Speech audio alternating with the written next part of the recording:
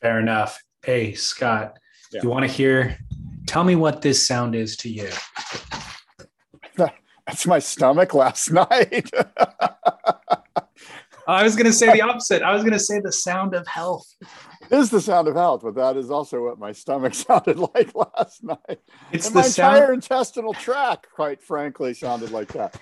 Okay. Sound of health if it's in a shaker, Right. sound of sickness if it's inside your body. Right. No. But hey, look, well, you and I love the AG1. I've been on the program with you for, gosh, it feels like 2 or 3 years now. I don't even know how long it's been, but I'm a big fan. And like you said, like I feel like a good part of my day has been checked off, on my list of things to do. Like AG1 is at the top because it's part of my morning routine. Yeah. They recommend doing it on an empty stomach, which is why I'm doing it now. It's 7 a.m. here. There's so much like a trend in the last 5 years, certainly in the podcast world, but elsewhere as well, is life hacking. Like little tiny things that you can do that make everything else fall into place. And I feel like AG1 is kind of a life hack. It's don't have to think about your diet throughout the day. You do it in the morning. You don't even have to think about buying it. You set it on athleticgreens.com/surf. It shows up every month. You don't have to resupply. And all you got to do is add 1 scoop of powder to 8 ounces of water in the morning, and boom, health and wellness checked off. Yeah. AG1, I think it's athleticgreens.com/surf is our URL you're going to want to use to get a discount, and go do it now for your health, for the benefit and health of your family as well. Absolutely. Athleticgreens.com/surf. Speaking of life hacks, Real Water Sports, damn it. That's a hack. You want to get super top notch, all the best brands, all the best equipment. Real Water Sports is your one-stop internet destination. realwatersports.com. It's a surf hack. Everything you need. Obviously, surfboards is what we talk about. But I mentioned last week they're doing their midwinter clearance sale, and board bags, backpacks, traction, wax. What else? Leashes, Fins. everything you need. Fins, everything you need. Yeah. realwatersports.com. Our friend Trip Foreman and his crew there, they're going to take care of you. Incredible customer service, super great shipping. It's, door-to-door shipping of all your needs. And they've got an intense shipping department. So you're going to get your stuff on time and in great shape. Yeah. realwatersports.com. As we see some movement at the takeoff zone, it's Kelly Slater grabbing rail. A clean entry, this thing holding open, it spits. When it spit me, I thought it was going to spit me off my board. Comes out with the spit, spits him out. Comes out after the spit. Gets spat out of another good-looking wave here. Spit. We're just spitballing, right? Yeah, I got it.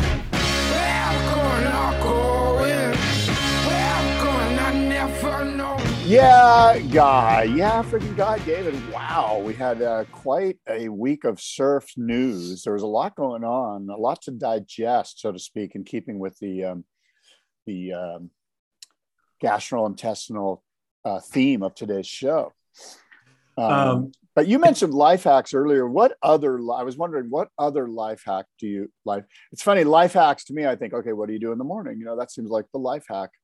But maybe there's a life hack. Well, maybe there's one in the morning. Maybe there's one later in the day. What's another life hack that you might suggest besides turning off your phone during a podcast?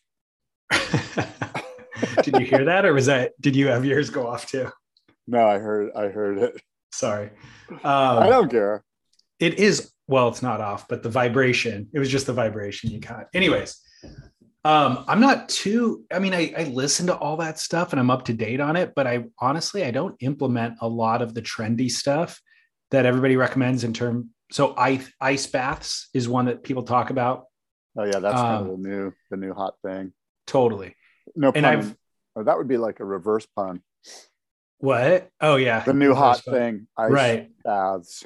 I've tried it. I've never actually done the full ice thing, but I've done the cold shower thing. And I get it. It makes a lot of sense. I don't really feel like my life needs to be hacked that hard. There's people going to some extreme diet, extreme workout. Yeah.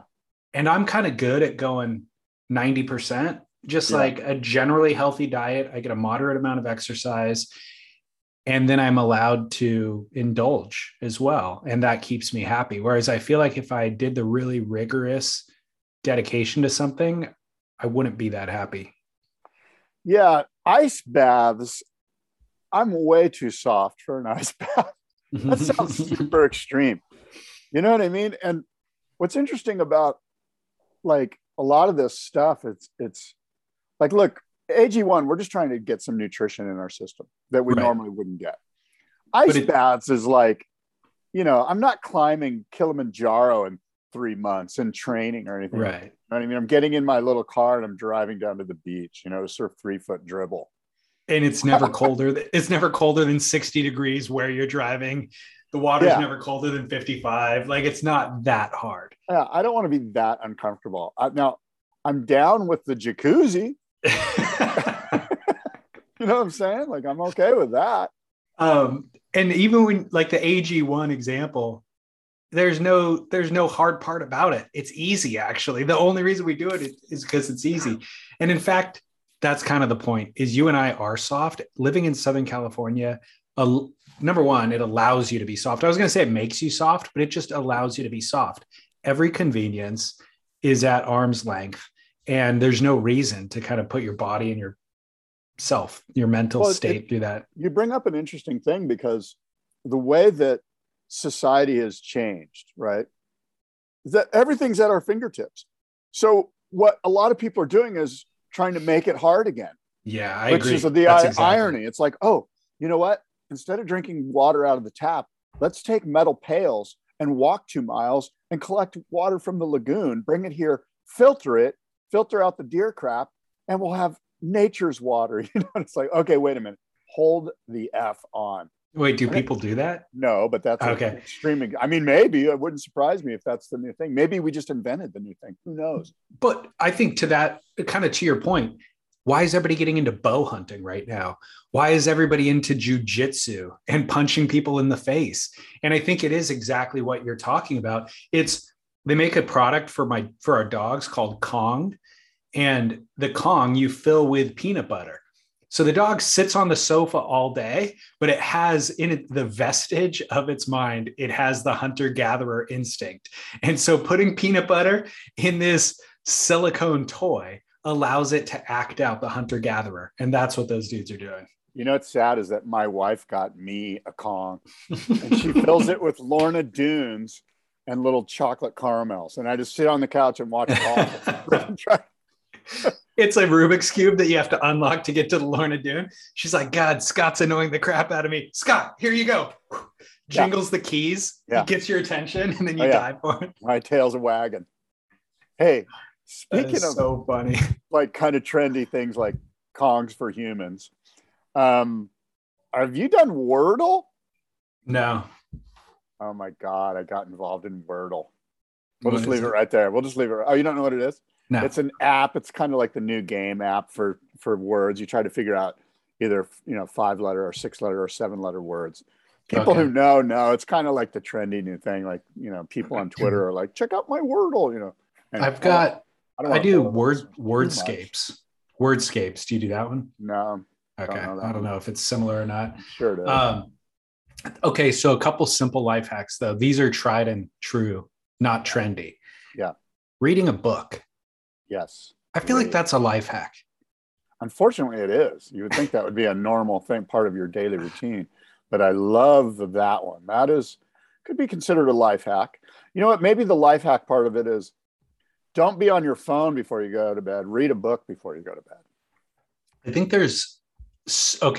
now I'm kind of having an epiphany. The life hack trend is designed to shortcut things that were just part of our lives up until this technology revolution. Yeah. So little things like having quiet time, eating non-processed food, maybe. Yeah. Not being on your phone, that sort of stuff was just a part of our life. Right. Now we're taking shortcuts. They're like, here, put on this thing. It's an adult diaper. Yeah. You won't even have to use the restroom. You can just go through your day.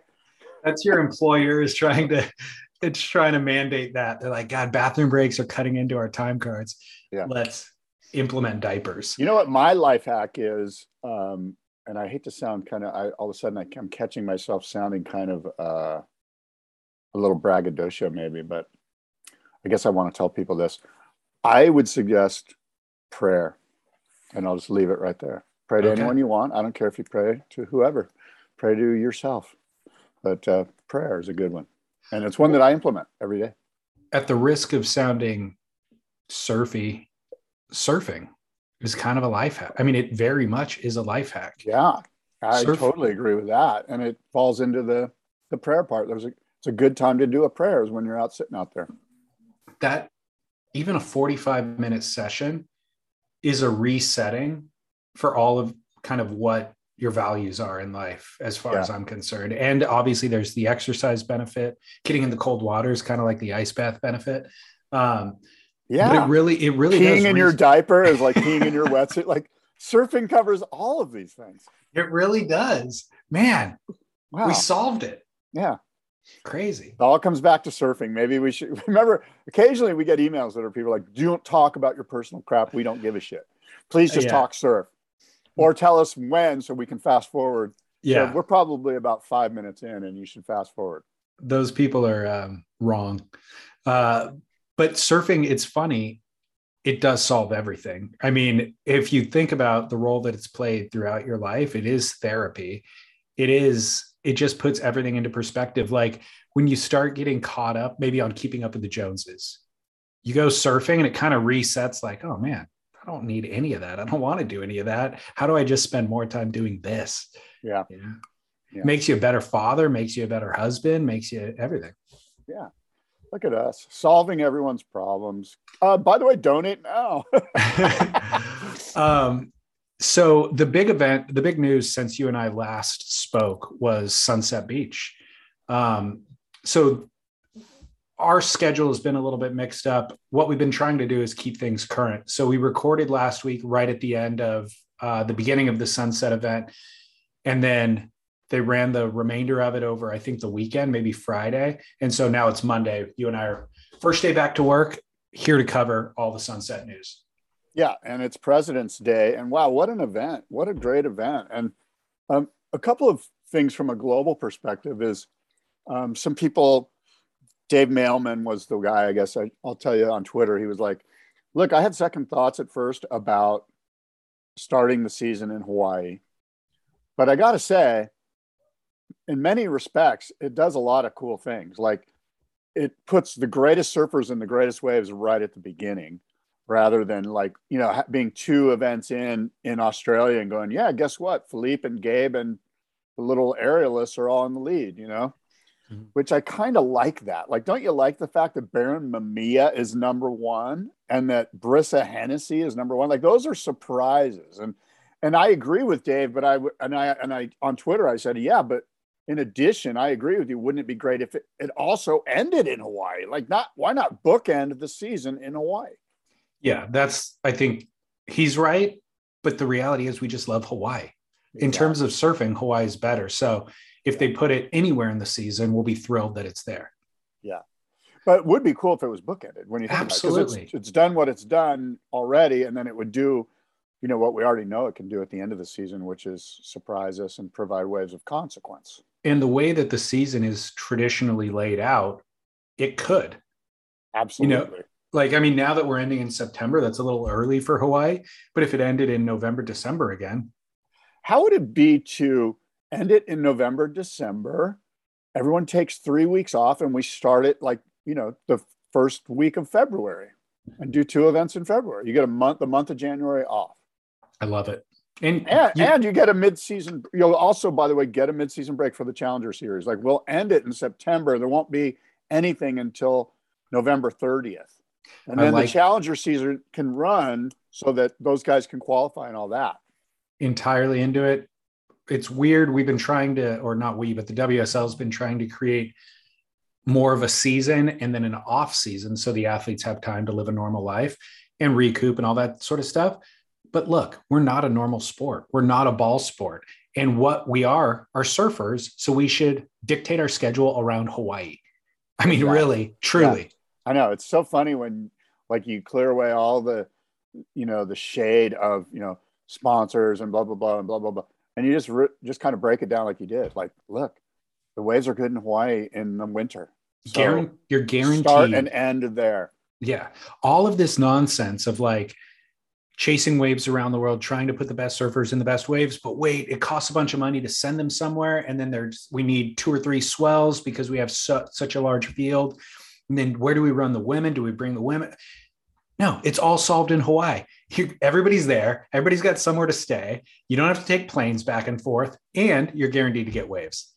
Yeah, it's funny because it's almost like the culture of the movie The Endless Summer set this whole thing up, and we've been biting on this hook forever.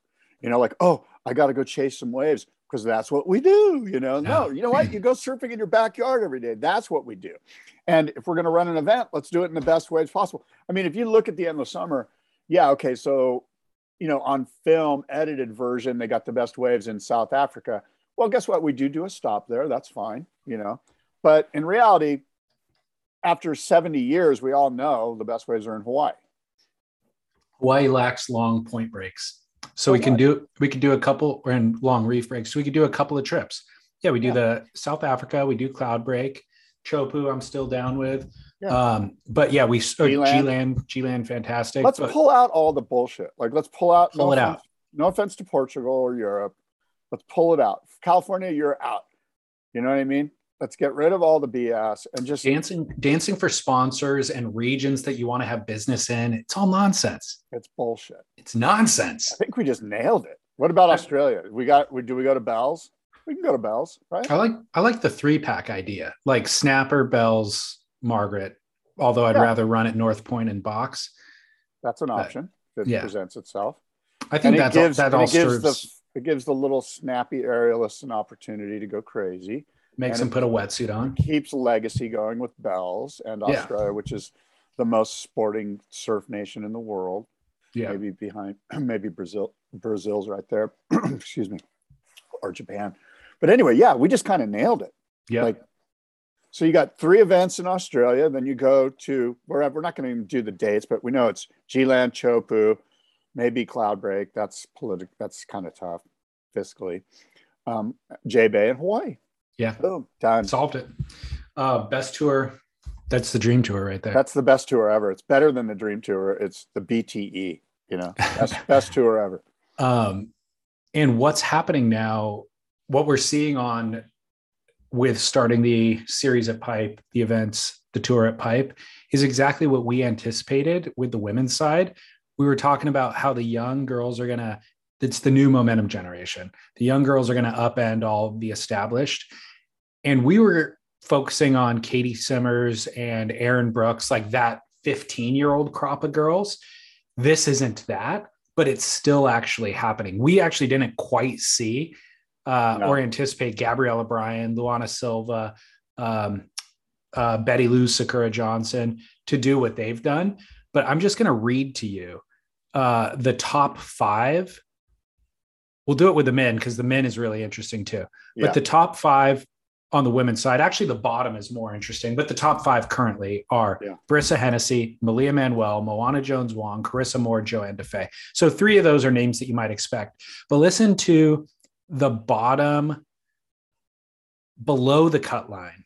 So not even after the 5, but below the cut line. Tatiana Weston Webb in 14th, Sally Fitzgibbon, Stephanie Gilmore in 16th, Courtney Conlog in 16th, Caroline Marks in 19th. Yeah, all the ones you mentioned are very surprising. Those are world title contenders. Those are the top 5. Those are the top 5 in previous years. They were world title contenders. Crazy. Can you come back?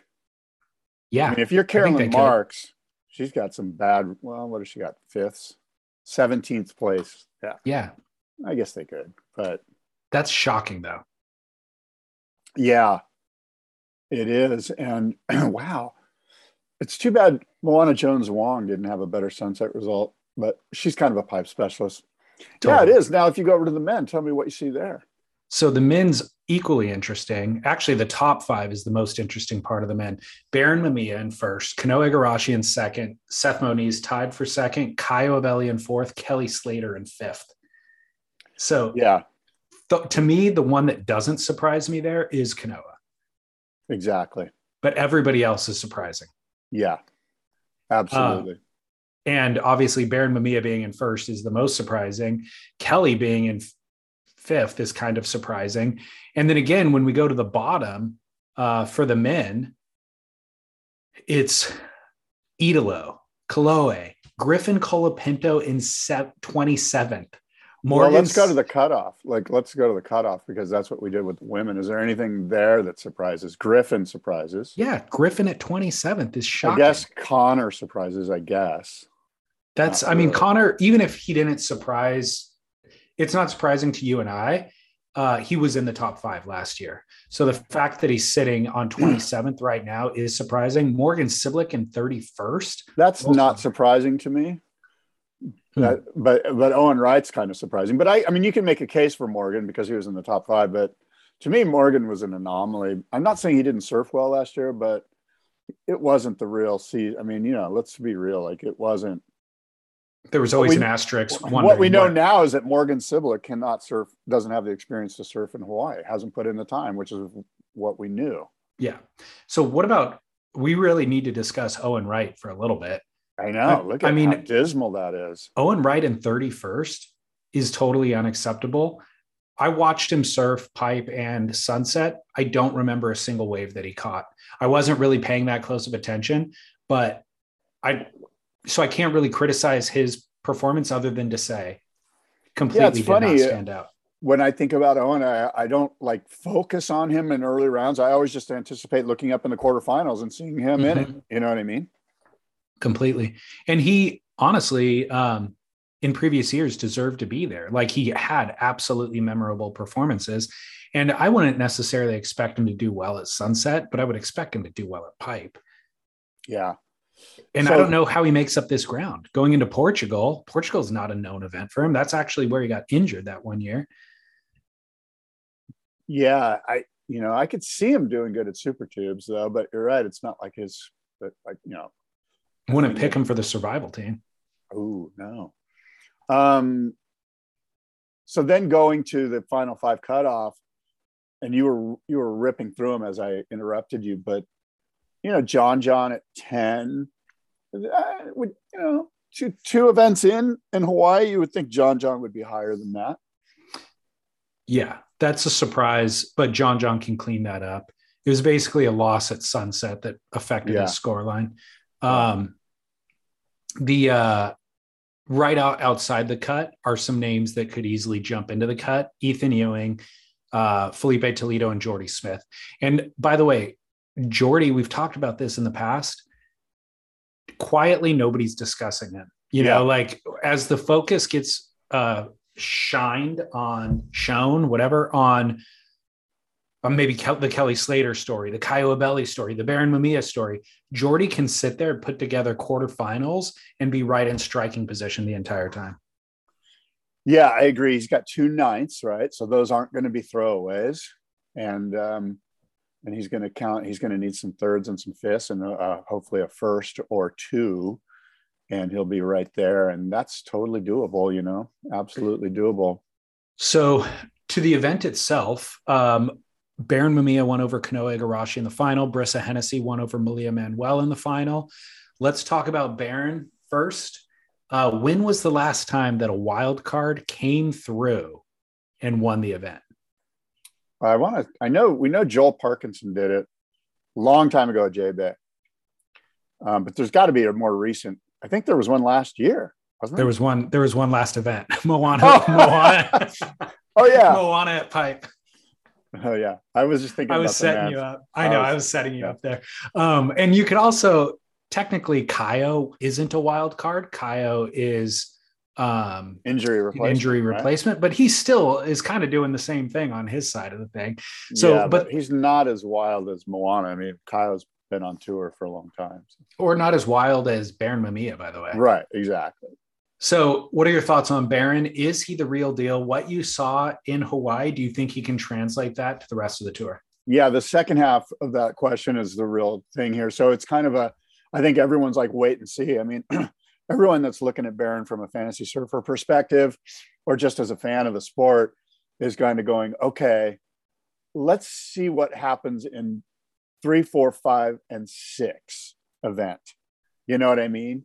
Portugal, like if he had a shocker, not a shocker, but just didn't advance in Portugal, you'd be like, okay, doesn't surprise me. He's probably hasn't traveled there a whole lot, hasn't surfed in an event there. I'm just assuming. I mean, I'm sure he's been around the world a few times, but you know what I'm saying? Like if all of a sudden after Australia, he's barely hanging on to like 17th place, you'd be like, yeah, okay, he's an expert in Hawaii. And that's what he is. He is what we thought he was. So the real test for Barron is coming up. It really is. And by the way, Barron has not officially been included in the Portugal event yet.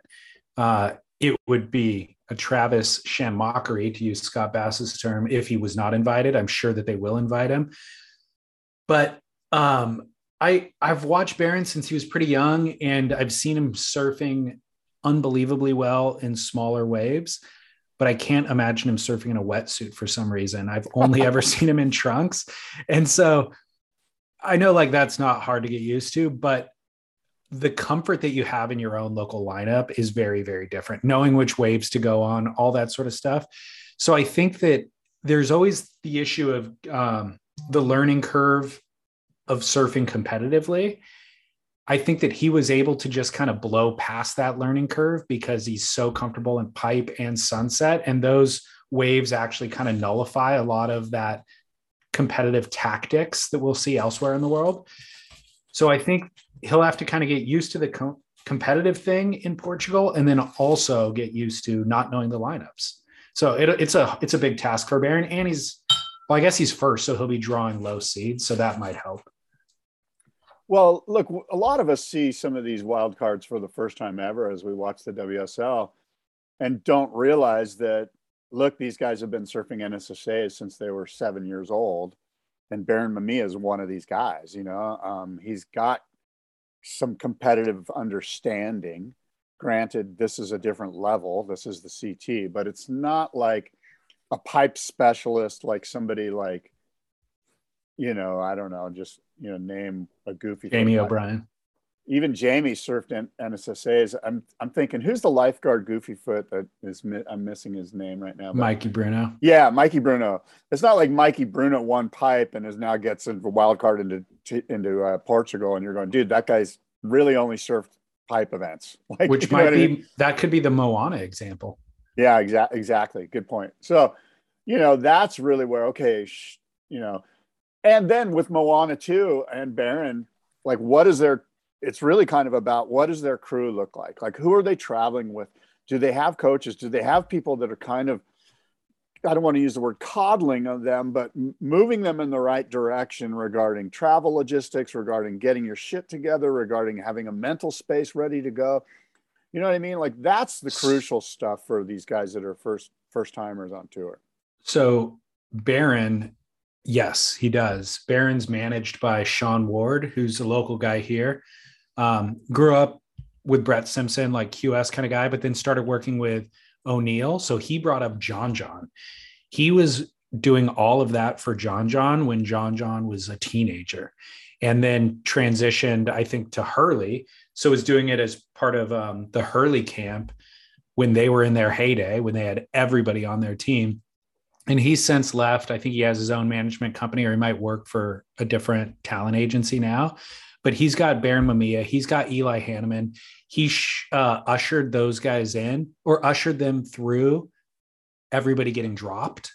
So like when everybody got dropped by Hurley, Barron did as well. He worked the deal and put Barron on Ruka, which we didn't see a lot of people make those transitions. Eli was one of the few who stayed on Hurley. We didn't see a lot of guys make that transition. So Sean's traveled the world on the QS on his own prior to any of that. So I think Sean's the perfect guy to help put those things in place, get the right boards, working with Chris Gallagher, get the right coaches, you know? So Barron could be a legit threat anywhere.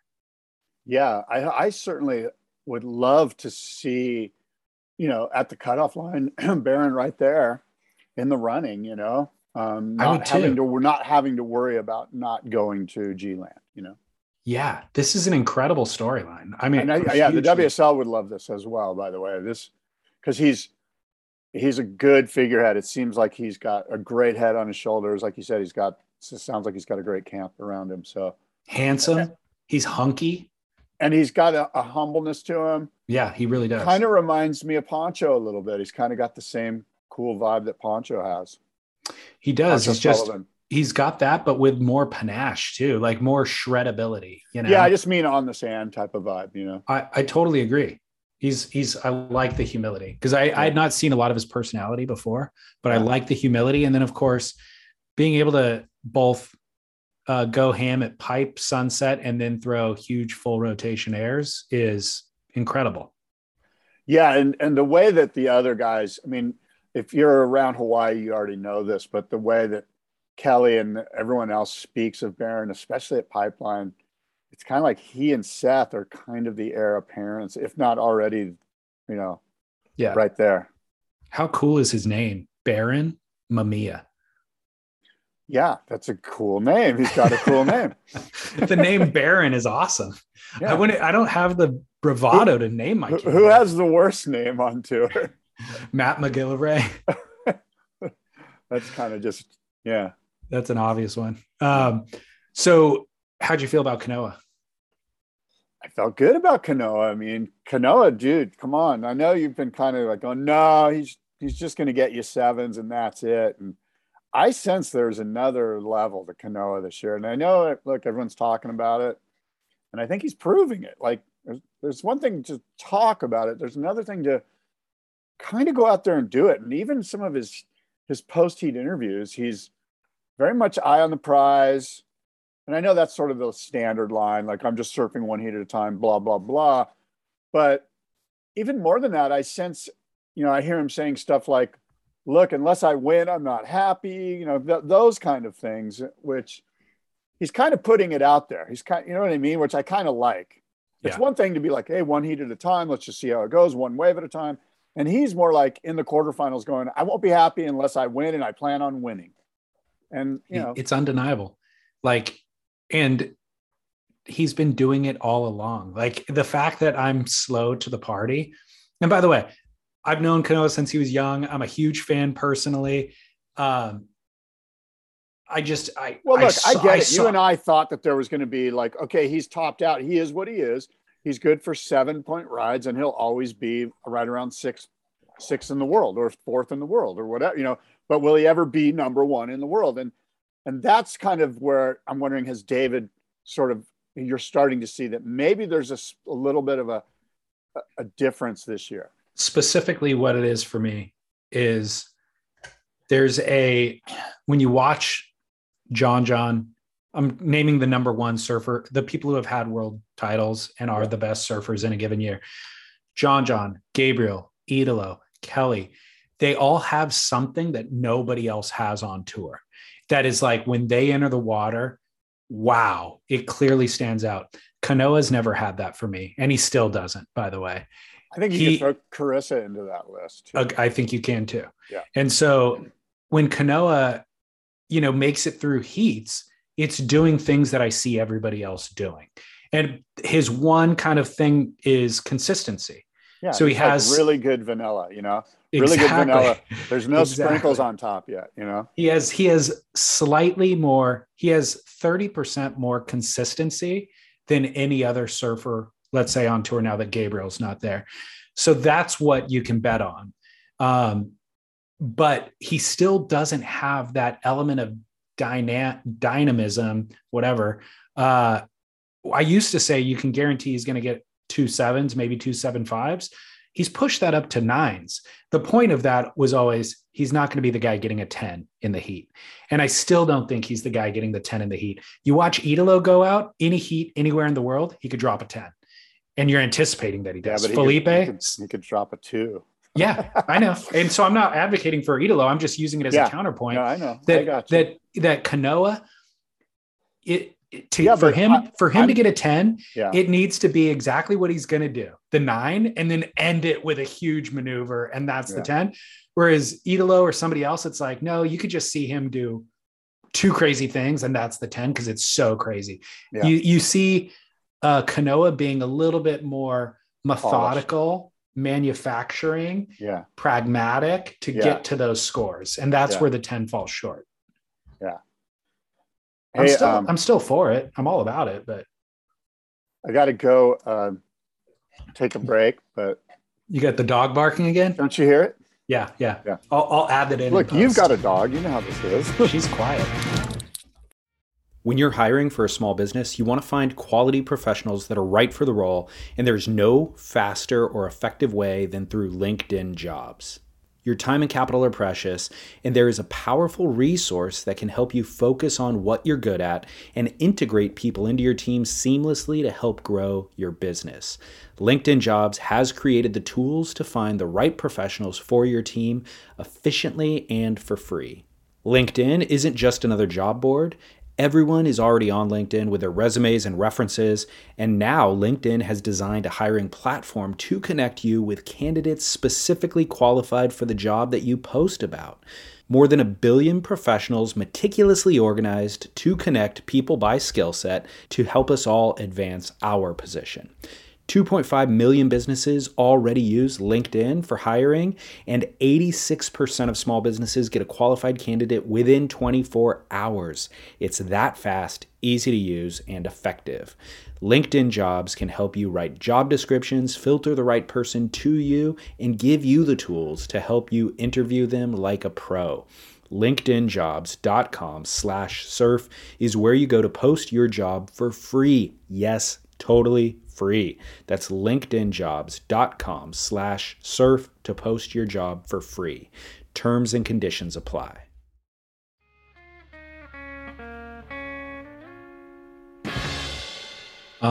So moving on from Kanoa, the Kaio story. Yeah, incredible. The Kaio story is incredible. Yeah, it's interesting. I as a fan, I guess I'm a fan. My point is, every time he's in a heat, I'm always rooting for the other guy. I find myself, and it's not that I'm against Kaio. We love Kaio. Like last year, we were like raising money for him. Yeah, remember? We raised it at the wrong time. That's the problem. What I'm pissed. He forgot us. Damn it. Well, what I'm pissed about with Kaio is he was a giant killer, 2 or 3 years ago. And so we identified, so his stock was rising. So we identified all of that. And so last year, then when his main sponsor dropped him, we saw that as an opportunity. We're like, let's get behind this guy. He's a giant killer. This could be a guy with no sponsors who goes on to be in the top 5, maybe even win a world title. Right. So as his stock hit its zenith, we bought in. Yeah. And we're like, hey, what's it cost to put a sticker on your board? He said $15,000. We said, we'll try. We came up with 7,500. And we're like, hey, will you take this? And he goes, okay, I'll put it on the chest of my board, not necessarily the nose. We're like, sweet. We're so excited. That was at Rotnest. He lost in the round of 32 and all he's done. And so then the stock dropped and he didn't qualify for the tour. Yeah. And so now the stock's at the bottom. We ignore him. We walk away, lost our money, walked away. And then when the stock's at its low point, boom, skyrockets again. Guy makes semifinals 2 events in a row in Hawaii. Now he's on the top of the world. He almost walked out wearing the yellow jersey. He's like cryptocurrency. That's what Kaio is. we bought it the wrong. Kaio Crypto. Crypto Kaio. Crypto Kaio. That's his new nickname. Hashtag Crypto Kaio. Now, let me ask you this. Why did we agree on him putting it in the middle, our sticker in the middle of his board? Because we didn't. That's where all the crappy wax is. I'm okay with it in the middle of the board on the bottom of the board. I think he had both, top and bottom. Okay. Yeah. At any rate, it's a wonderful, wonderful story. I do have a little animosity because I also feel like he didn't quite hype us as much as we hyped him. There was a real opportunity there for a convergence of this is such a feel-good story. And then he's just grateful for the support, right? Grateful to the community. These are his fans. You need to show gratitude for your fans. Well, even more than that, I think what you're getting at is you would have liked to see him go, hey, this is happening for me. This idea of crowdfunding for your favorite surfer can be something for everyone. And like, he didn't really pontificate the concept, you know, I don't think he quite understood it. Yeah. You know, that ultimately was the problem, was like, he wasn't sure if there was a joke being played on him or something. So maybe that's on, you know, me for not communicating. I don't know. How much more can I communicate? I'm talking 4.5 hours a week. You know? Yeah. Right. But anyways, it's a great story so the reality is, us aside, he was disqualified from tour. It's also interesting that he's been kind of the pain. He and Gabriel have had these kind of butting of heads. They're fellow countrymen, and they've had these butting of heads for years. And Gabriel implementing that very controversial interference at Pipeline the previous year just to get through that heat. For those who don't remember that, Gabriel had such a combination on Caio that he was able to snake Caio on a wave, lose his second score, and still beat Caio in that event. But it was just all this tactical stuff has come into play between their relationships. Caio's beat Gabriel when he could have won the event, I think in Portugal. And so it sent the world title. He could have won the world title in Portugal. It sent the world title to Hawaii because Caio beat him in that event. So there's been all this back and forth. So the fact that Gabriel pulls out of the season, presumably pulls out of the beginning of the season, gives Caio access. I feel like now if Gabriel even comes back, the WSL has to give Caio access to the rest of the year because he's earned it. Totally agree. And as you told the story that you and I've been telling for a while now, I find myself saying, this feels like the WSL's missed the boat on developing a great story about two Brazilian surfers that have, at least on paper, a legitimate rivalry. Yeah. There's legitimate pressure points that you can go to and go, boom, boom, boom. This is why, and then go to each one of them and have them talk about it, and hopefully but maybe the WSL will help develop this. But wow, wouldn't it be insane if Gabe raises his hand and goes, I'm done with my mental break. I'd like to come back, and they kick Caio off tour. Yeah. Now you've added to this thing. Totally. He'd have to come back on the Challenger Series and, fight his way back. I mean, that'd be a shame if it happened, but it could happen. How do you feel about his staying power? I mean, he's got it. I mean, look, didn't he take out Jack Robinson and Margaret River at the box or something like that one year? Kelly, yeah. He took out Kelly and Margaret a couple years ago. But I mean, look, he didn't do well at Rottnest. The thing is you got to give him a full tour. You can't just implement him one in a while and go, dude, you better win or you're out. And he's kind of lived up to that already. Give him a break. Let him be on tour and let's see how it plays out. Now, he was on tour 1 year. Yeah, that's how when he didn't qualify last year, or didn't requalify. I still have a little bit of a question mark with Caio. As well as he surfed in Hawaii, he's a little wily. And in every heat, he makes big mistakes. He falls on set waves that could be scores. He's usually able to make up for it because he's so wily that he ends up getting 20 waves in a heat. But he needs to clean all of that stuff up. Those are things that Kanoa Igarashi would never do. Who I'm stoked for is Rusty. Oh, yeah. The Rusty brand and Rusty Preisendorfer in general, because that's a surfboard shaper that is iconic, and it's so cool to see.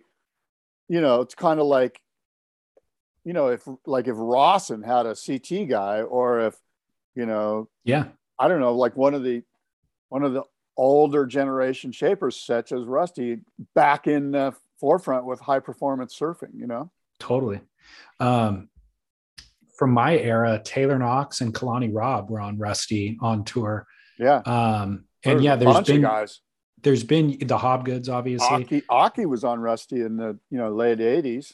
And Dave Parmenter was on Rusty back then. Yeah, he might have. And I mean, look, if you really want to go back, I mean, Sean Thompson and PT were riding Rusties. Yeah. Canyons. Yep. Which were Rusties way back in, late 70s, early 80s. But Pat O'Connell. There's a bunch. I think when that Pat brand was has a great history. When Pat was on tour, he might have transitioned to Timmy Patterson, but he was on Rusty through like the Endless Summer and all that. Chris Ward did a stint. That's right. Yep. They need women. They need a women's team. I can't even envision a female pro riding Rusties. Can you? Well, you know who it was? It was, I don't know if she did it on tour, but Holly Beck right now rides for Rusty, like as a quote unquote ambassador. Did Holly Beck ride some Rusties back in the day? I don't recall. I think maybe Serena Brooke might have. Yeah, that might be it. Yeah. Sounds familiar. Yeah. At any rate, yeah, you're right. That's a great call. It's good to see them back. I know Wade Carmichael was riding his boards in previous seasons. Yeah. But it is great to see. That's just such a good logo. It just looks good. The tour always needs one guy that's like a keg of beer that's from Australia.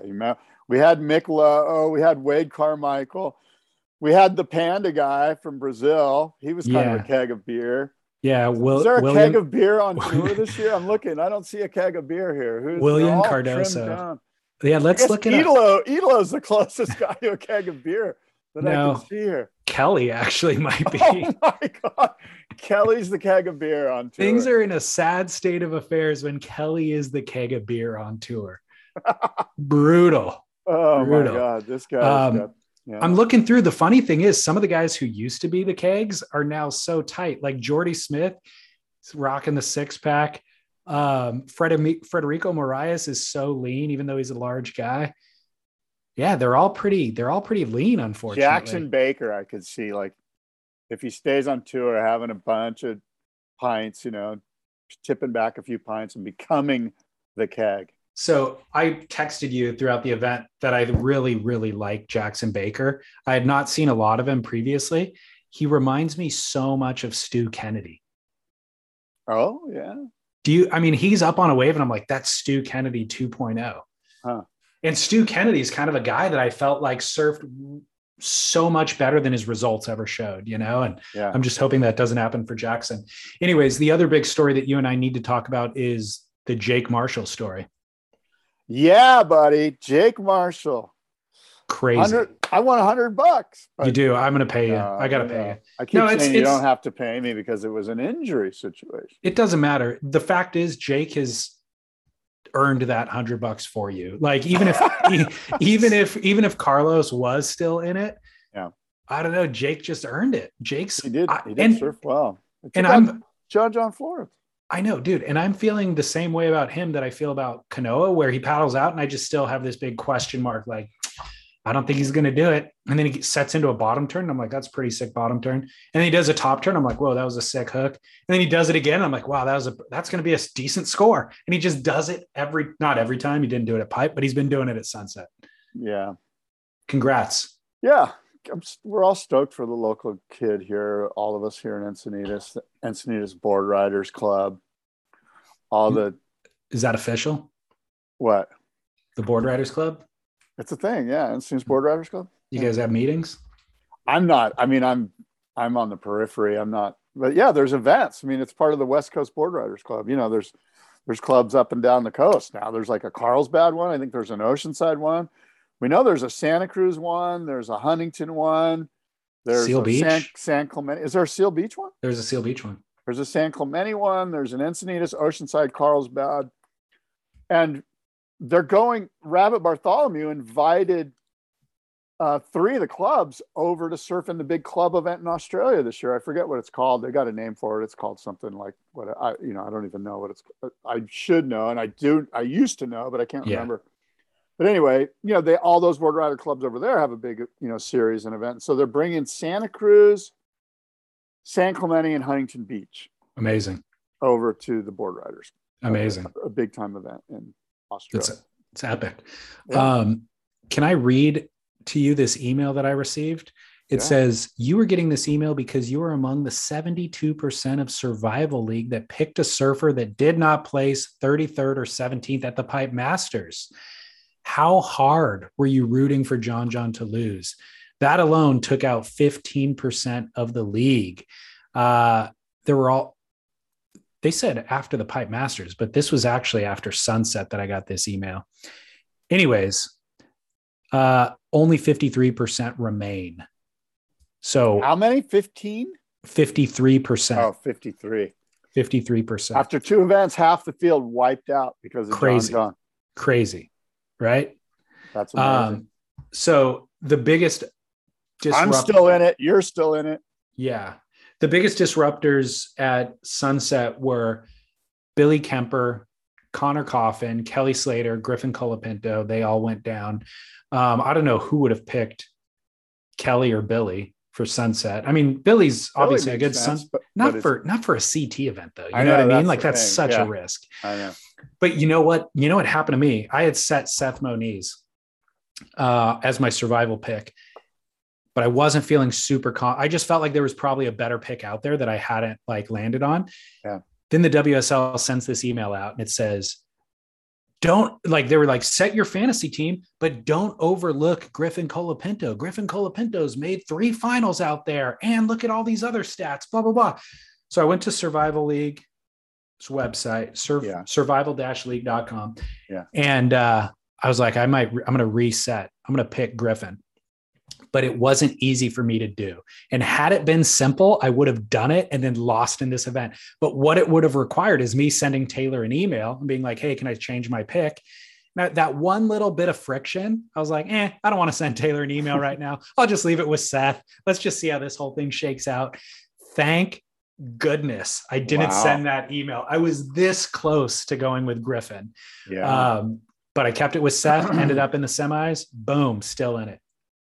Well, I mean, Super Tubes coming up, Portugal. It's kind of, I don't know if there's one event where I'm like, I don't know. I have no idea who's going to get through. It feels like that's one of them. So thankfully, I've still got Kanoa. Yeah. You picked him for Pipe. I'm going to go with Kanoa. Kanoa will get through the round of 32 anywhere, but he spent like all of quarantine in Portugal. His girlfriend, I don't know if they're still together. She's Portuguese. And so he's spent years and years in Portugal at this point. That's pretty good insight. That's the inside trading info right there. That's pretty good. So he's very comfortable in Portugal. He speaks Portuguese. And so he's my pick. But I think another good pick would be Idolo. Despite his poor performance, or maybe because of his poor performance in Hawaii, he needs to do well. And he's finaled out there before, I remember, against Felipe. I don't know if he won that event or not, but he could do well at any beach break in the world. So Felipe's an easy pick. I'm sorry, not Felipe, Idolo. Idolo's the easy pick. Idolo scares me because there's a lot of pressure on him. He can handle pressure. Yeah, sometimes, yeah. Have you seen those abs? They can handle the pressure. I'm just looking at the list, trying to figure out who I'm going to pick. And it's a scary one. Well, you have 2 weeks. March 3rd is when the event kicks off. So that means March 2nd at 11:59 p.m. Pacific Standard Time is when you can get your pick in. Stab in the Dark. Let's talk. I'm so excited to watch it. I have not watched episode 1 yet. I've got it here ready to watch. I started to watch it, but I got involved too late in the morning here. But Stab in the Dark episode 1 is out, so we got to watch that. That's going to be fun. It's Jack Robinson, I think you mentioned, so that'll be good. And then I was looking here, and the reason I brought it up is because you know who I wanted them to do Stab in the Dark with next time? I'm already thinking about the next one. Michael February. No. Kelly Slater. No. Who? Ethan Ewing. Oh man, how good of a surfer is he? That guy is buttery, man. It's a joy to watch. He's kind of got, like I said last time, I think he's got a little Tom Curran mixed with he's like a more high performance version of Tom Curran. He's got the style of Curran, but the flair of Andy. It's Andy all day long, especially with that Billabong sticker on the nose. Yeah.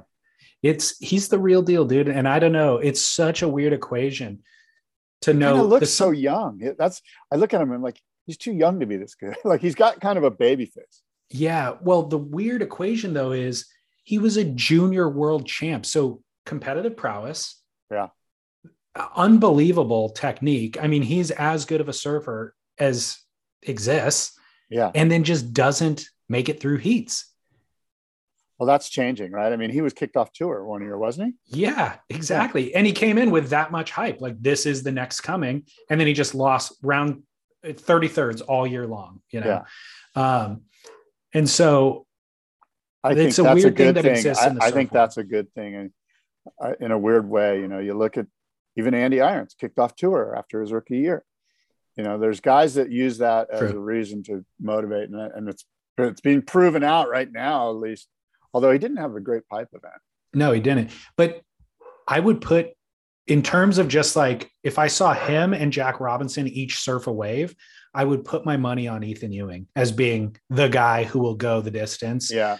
And yet he just constantly doesn't go the distance. So one event isn't enough to say that he's turned everything around, but yeah, I still have hopes.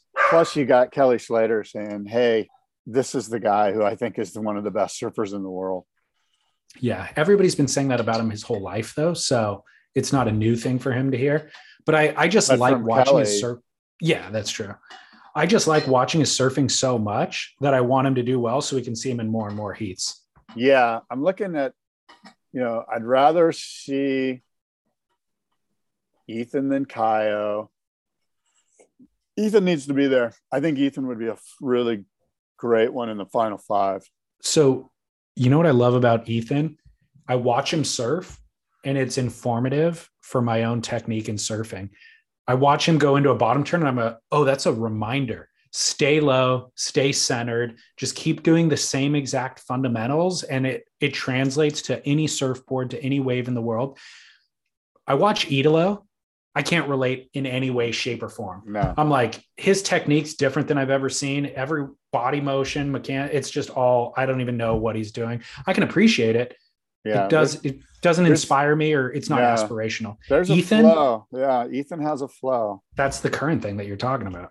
And it's not, I mean, I'll tell you what, Sunset really showed this too, is these kind of herky-jerky 5-point bottom turns because their boards were too small and there was some chunk in the wave. Yeah. And Ethan had some flow. Kanoa had flow. These guys had flow. Barron had such flow. Basically, what I'm saying is one rail buried the whole time, not popping the rail out, resetting it, popping it out, or just kind of hanging back on the fins and waiting for that one moment. Okay, it's time to set the rail. Yeah. Ethan was just keeping the rail buried through the turn. Kaio was a culprit of doing the check bottom turn. He would sometimes do one full dig, but lots of times he would do the check bottom turn. So again, and a lot I'm of things pretty sure that that shows up in the judging. I'm pretty sure that the judges are like, look, if you're doing a 5-point bottom turn, we're not too hyped on that. Totally. So great event. Also, congratulations over on the women's side. Everything got upended as well. We kind of touched on it, but Brissa Hennessy over Malia Manuel in the final. Malia's never won an event, which is kind of a shocker. She's been in a few finals. She was in a final in Mexico last season. But Brissa Hennessy just looked fantastic. Carissa Moore going down early was a total shocker. Same Steph Gilmore. I think she got last place. That was a shocker. But Betty Lou Sakura Johnson looked phenomenal. And I actually expected to see her in the final. And Gabriella Bryan looked phenomenal as well. So it was kind of a Hawaiian showdown there in the final series. Look, I mean, you know, I'll ask you this. Which of the gals that's below the cut line right now, Tatiana, Sally Fitzgibbon, Steph Gilmore, Courtney Conlon, Bethany, Carolyn Marks, Bronte McCauley, which one of those doesn't make it through the cut? Courtney doesn't make it. Sally might not make it. Yeah. I could see Steph and Tati cleaning things up. I mean, honestly, maybe Steph doesn't make it. Yeah. That's kind of the one that I'm thinking. If Steph's head isn't in it, yeah. Like, I don't know how much she cares at this point. She needs to care in order to do well. Yeah. And I would expect her to do well at Sunset, and she didn't. Yeah, I agree. I think Steph, and it's not a knock on her or her surfing. What does she have? 7 world titles or something? Yeah, exactly. Actually, she got 9th place at Sunset. I misspoke. I think that, you know, it wouldn't surprise me. I mean, it's hard. You've got 2 kind of crappy finishes. you've got 7 world titles and you're going against all these young chicks that are just blowing doors, and you can't really do aerials. Not that any of those, well, some of them can, but yeah, I could see her headspace being, I'm going to mail it in and not make the cut. And that's cool. I get to go to Australia. Maybe be a good time to go, you know what, I'm retiring after this season. So that she gets the Australian, you know, la-di-da. Yeah. It's interesting. But I was excited. I thought the women surfed incredibly at Sunset. They obviously charged on the first day of their competition. The waves are actually big in the morning, kind of big and woolly. They were going on everything. They were doing huge open face carves. So I thought that was a big kind of rebound from Pipe. And Betty Lou Sakura Johnson is the one that I'm kind of most excited to watch develop throughout the season. What do you think about Carolyn Marks here? She's got a crappy, 17th, and then she withdrew because of injury at Sunset. Yeah, she's got some pressure on her, man. It's a big surprise. I would expect her to be her surfing is top 5 surfing anywhere in the world every season. So that's a shocker. That is a shocker. Following up from last week, I was asking you about the Joel Tudor calling out the WSL stuff, and we didn't really get into it. And we don't need to kind of get into the gossipy nitty gritty stuff. Yeah. But there's a couple of ideas that have come from that conversation that I do want to run past you. Yeah. He proposed, what about, I know it's expensive to send longboarders around the world and hold a full tour, whatever, probably can't warrant that. What about just bringing longboarders to the current stops? Not even all of them. We don't have to go to Chopu, but going to the current stops like J Bay, Sunset, stuff like that, and letting us surf the down days. We can run our competition on the days when you guys call a lay day. If, as a fan, go for it. I don't care. I may or may not watch. Depends. If it's, looks like good longboarding, I might watch it. If it's crappy blown out stuff and there's a reason it's a lay day, I might not watch it. As an administrator of the WSL, you're adding a ton of cost. Less than sending an entire different tour somewhere. Right, but they're not doing that anyway. So you're adding cost to my bottom line. No, right. But Joel, so I should have stated the initial reason that their current longboard world champion is calling them out is because they talk about equality. No, I get that, but I'm just saying. So they talk about equality, then they use all the longboard imagery through all the commercials in the middle of a CT event. They use them on Instagram to get more engagement than they get from any of their other stuff. So Joel's just saying, if you guys never said the word equality, this wouldn't be a conversation. But if you guys are talking about equality, then you should be including us, not just benefiting off of us. Look, I'm just playing devil's advocate. I'm not for or against what Joel's saying. I'm just saying, if I'm in the seat of the WSL administrators, you're adding cost to my situation. And that's why not, And again, as a fan, I'm saying, I might enjoy that. As an administrator, I'm saying, no. I'm trying to keep my costs down. As an arbiter of equality, I'm saying, okay, well, then you got to surf 8-foot Chopu. Like, you want equal, then that's equal. The men are surfing 8-foot Chopu, the women are surfing 8-foot Chopu, so are the longboarders. And guess what? It doesn't translate. I don't think that needs to be, I don't think that is. Well, that's what we do with the women. We're like, look, if you want equal pay, you got to put the women out at Pipe. Yeah. That's our argument. If that's our argument, it has to be our argument for everything, for spongers, for longboarders, for shortboarders, no, I think you want equal pay, then you got to go out in the same surf. I mean, that's interesting. It's a very interesting point because there needs to be more nuance than just full blanket, because that's not the way that longboarders should be surfed. Too much friggin' nuance. That's why we're at where we're at. Yeah, that's true. But I guess my point is that's not the way that longboards are supposed to be surfed. Nobody wants to even watch that. I agree. And we had that conversation about the women's tour for a long time, which was, I'd rather watch the women surf Honolulu than surf Pipe and they, by the way, should have a totally different scoring criteria, because what Stephanie Gilmore does on a wave is actually more beautiful and interesting to watch than what Adriana De Souza was doing on a wave at lowers. You know what I mean? And so let's just kind of create a criteria that suits women's strengths. rather than holding them to the standard of men. The WSL did not go down that route. The WSL decided, no, we're going to kind of hold them to the exact same standard and the same judging criteria.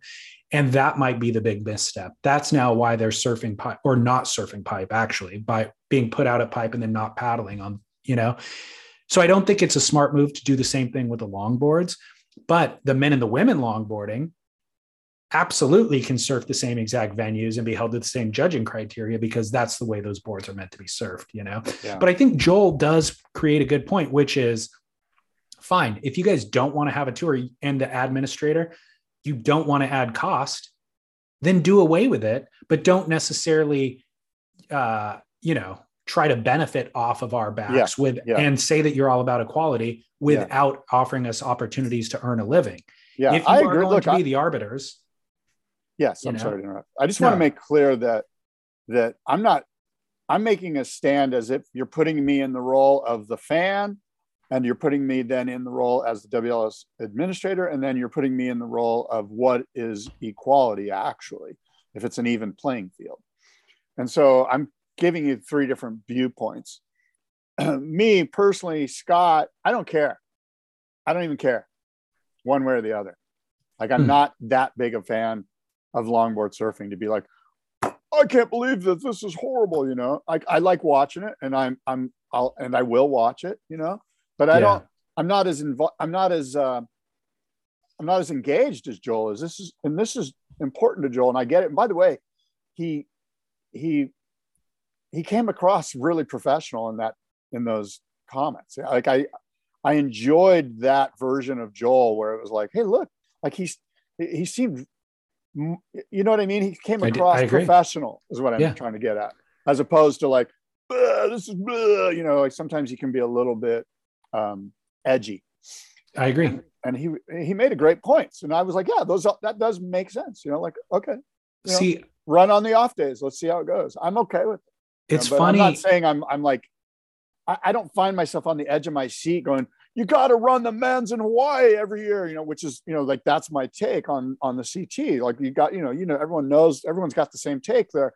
I don't think there's a bunch of people on the edge of their seats going, run the longboarders during the off days. Like, but it's if so there funny. Isn't, then Joel makes a good point. You know what? You can't have our media rights, and so basically what they need to do is have a sit down and hash all this out professionally, not on social media.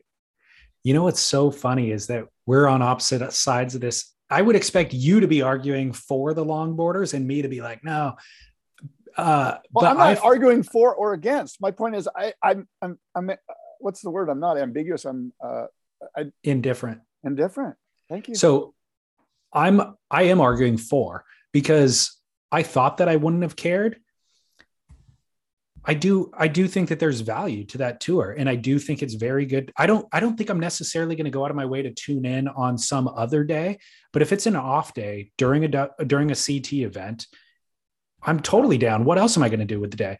I'm totally down. No, you're not. Here's the thing. I'm in favor of a longboard tour as well, but you know where the longboard tour needs to go?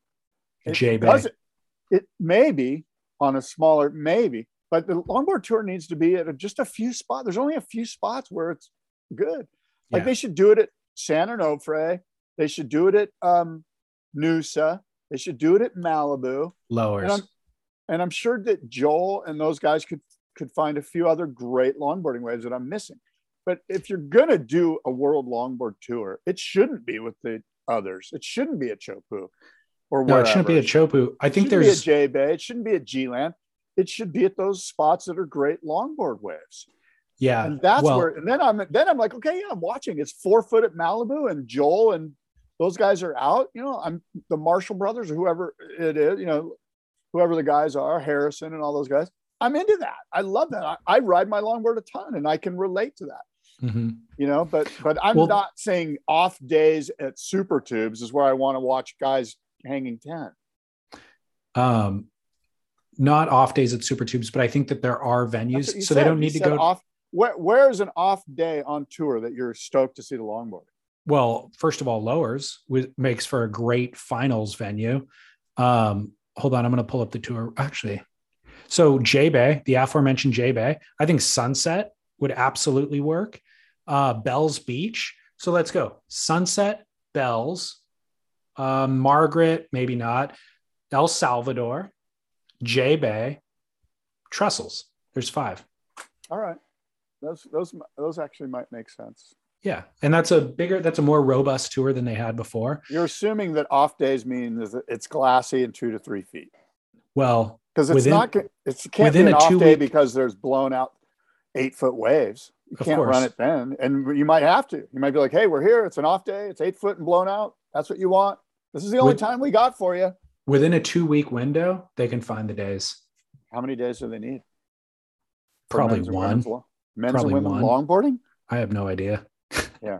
I don't know how big the field is. It's a pretty big field, I bet. I'm going to say it's probably 24 guys. Yeah. Maybe 12 girls. Well, so. And, by the way, once you start giving equality or you start spouting, which is what got them in this problem anyway. Exactly. Then it's going to be like, give them an inch, they'll take a mile.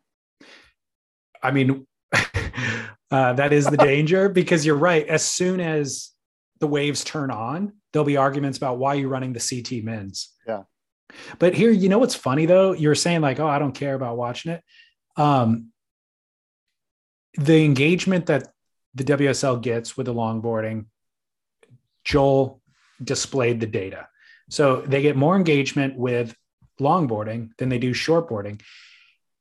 And that's it makes sense because the vast majority of surfers on the planet are not riding pointy thrusters. In fact, the smallest majority are riding pointy thrusters. So it's interesting that the WSL has put all their eggs in that pointy thruster basket, which I guess maybe that's the equivalent of F1. Like we want to just see the peak performers shave seconds off a mile or fractions of a second. Most of us are driving Honda Accords on the freeway. So longboarding's like NASCAR. It's our stock board that we go to is our longboard. Yeah, maybe it's more go-kart. That's what NASCAR was. Yeah, you're right. I don't know if there is a good automobile analogy, but I just feel like the longboarders deserve their own tour. And you did make a good point, though. You just brought up 5 spots on the tour that if it's 2 to 3 feet and glassy would make sense. Yeah. Those point waves. I think Joel's point was like, look, you're clearly not doing a longboard tour.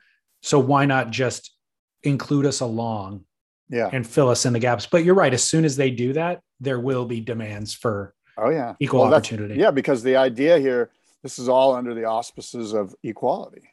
Yeah, exactly. Like we want equality. And WSL's really backed themselves into a corner by promoting that, huh?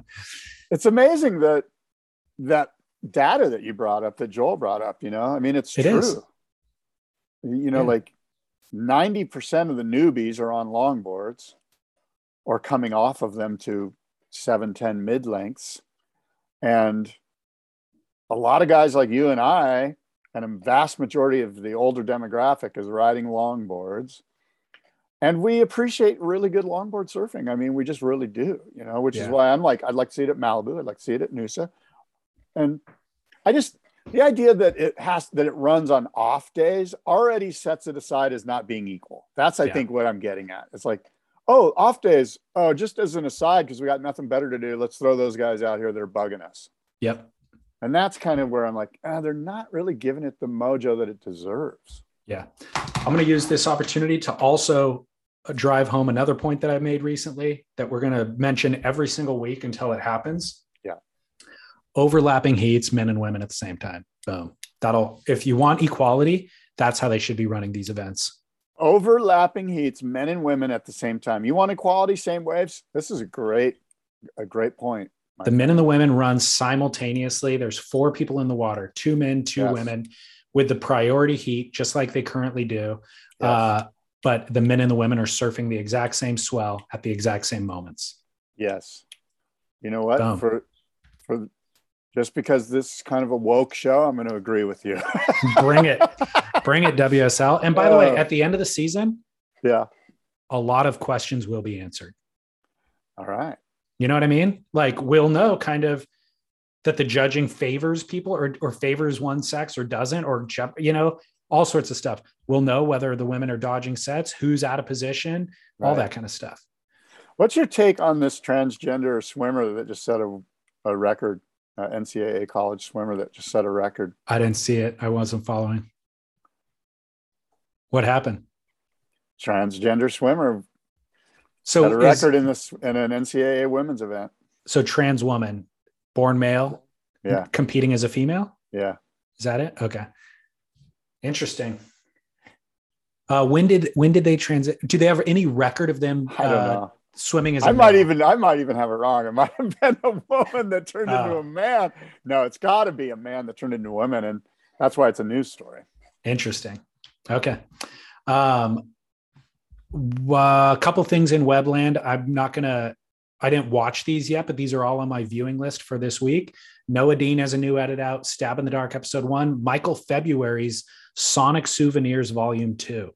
We talked about Sonic Souvenirs Volume 1 months ago when it came out, where it was cool. Him and Dane, right? It was just him. Dane was involved. Well, Dane made an edit for Mikey a month or two ago, but this was previous to that. And this was with all that, I want to say it was like Ethiopian jazz. Like he found this record collection or something. The music was incredible. And then it was him writing different boards. So Sonic Souvenirs Volume 2, haven't watched yet, but I plan to. The other big thing this week on the 27th is the 50th anniversary of Morning of the Earth. Oh my God. You're old school, man. That's cool. Morning of the Earth, 50th anniversary. What am I supposed to do exactly? Watch it. Smoke some mull up a cone. I think whatever they were doing back then, is that what they were doing? That was part of what they were doing. They were doing more than that. Yeah. Whatever you want to do, I'm not going to judge. But cow pies. Morning of the Earth, they've remastered the whole thing. So you can buy, there's like a book that comes with it and all that sort of stuff. But pretty seminal film. Absolutely. Well, good. We'll get involved with all of that stuff. There's a bunch of other news that we just can't get to today, but we'll try to get to it. But Jamie Mitchell, like Nazare, like I don't even care. I mean, you've said this so many times, and it's so true. Like I just don't care about Nazare, and I enjoyed the 100-foot wave thing, but Nazare. I mean, Jamie Mitchell paddled into a wave at Nazare. It's been done before, but he caught a pretty big one. Yeah, and I love Jamie Mitchell. And I love these guys' efforts. I just can't relate. It's okay, let's give him the Duke. Okay, Jamie's our Duke. Jamie, congrats. That was an epic wave. Congrats, Jamie Mitchell. Sadly, he broke his back. On a wipeout? Yeah, I think so. I haven't even read about it. That's what I mean. I just saw the headline. I'm like, okay, he broke his back in Nazare. I'm not even going to read about it. Wow. Where was the headline? Surfline. Oh, okay. I was going to say that'd be crazy if it's not even covered in surfing. That'll be a real indicator of who cares and who doesn't, is if you had to read that headline from ABC and Surf World didn't even cover it. Yeah. Well, hey, you know who my Duke is? Need Essentials for keeping me warm all the time, in the water and out of the water. You know, we got a massive cold front moving down Southern California, throughout the West, actually. And it's going to be butt cold. Probably going to be some fun waves on the backside of this event as the weather clears out and those clearing winds kick in. And you know what that means? Freezing, frigid, cold Southern California surfing. And you're going to need essentials. You're going to need your 4-3, your booties, your hood, maybe even some gloves if you're soft like me. And of course, that incredible fluffy, puffy down jacket that's just mind-blowingly toasty. Are you snowboarding at all this season? I'm going tomorrow. Are you really? Yeah. Perfect. That's where you need your Need Essentials too. I know. I'm excited that I have my little. I've got the pants. I've got the ski pants from them. I've got all 3 jackets so I can layer up. I can go to Whistler and be warm. I'm psyched. I got my Need Essentials for snowboarding on. Are you going to see your boy? What's that mean? Your son. Oh, no, I'm not. I'm like, who's my boy? No, I'm not going up there. I'm just going local. Okay, cool. Well, have a blast, man. Good for you. Yeah, should be fun. Haven't gone all season. Good. Me neither. All right. Well, look, David, until next time, adios and aloha.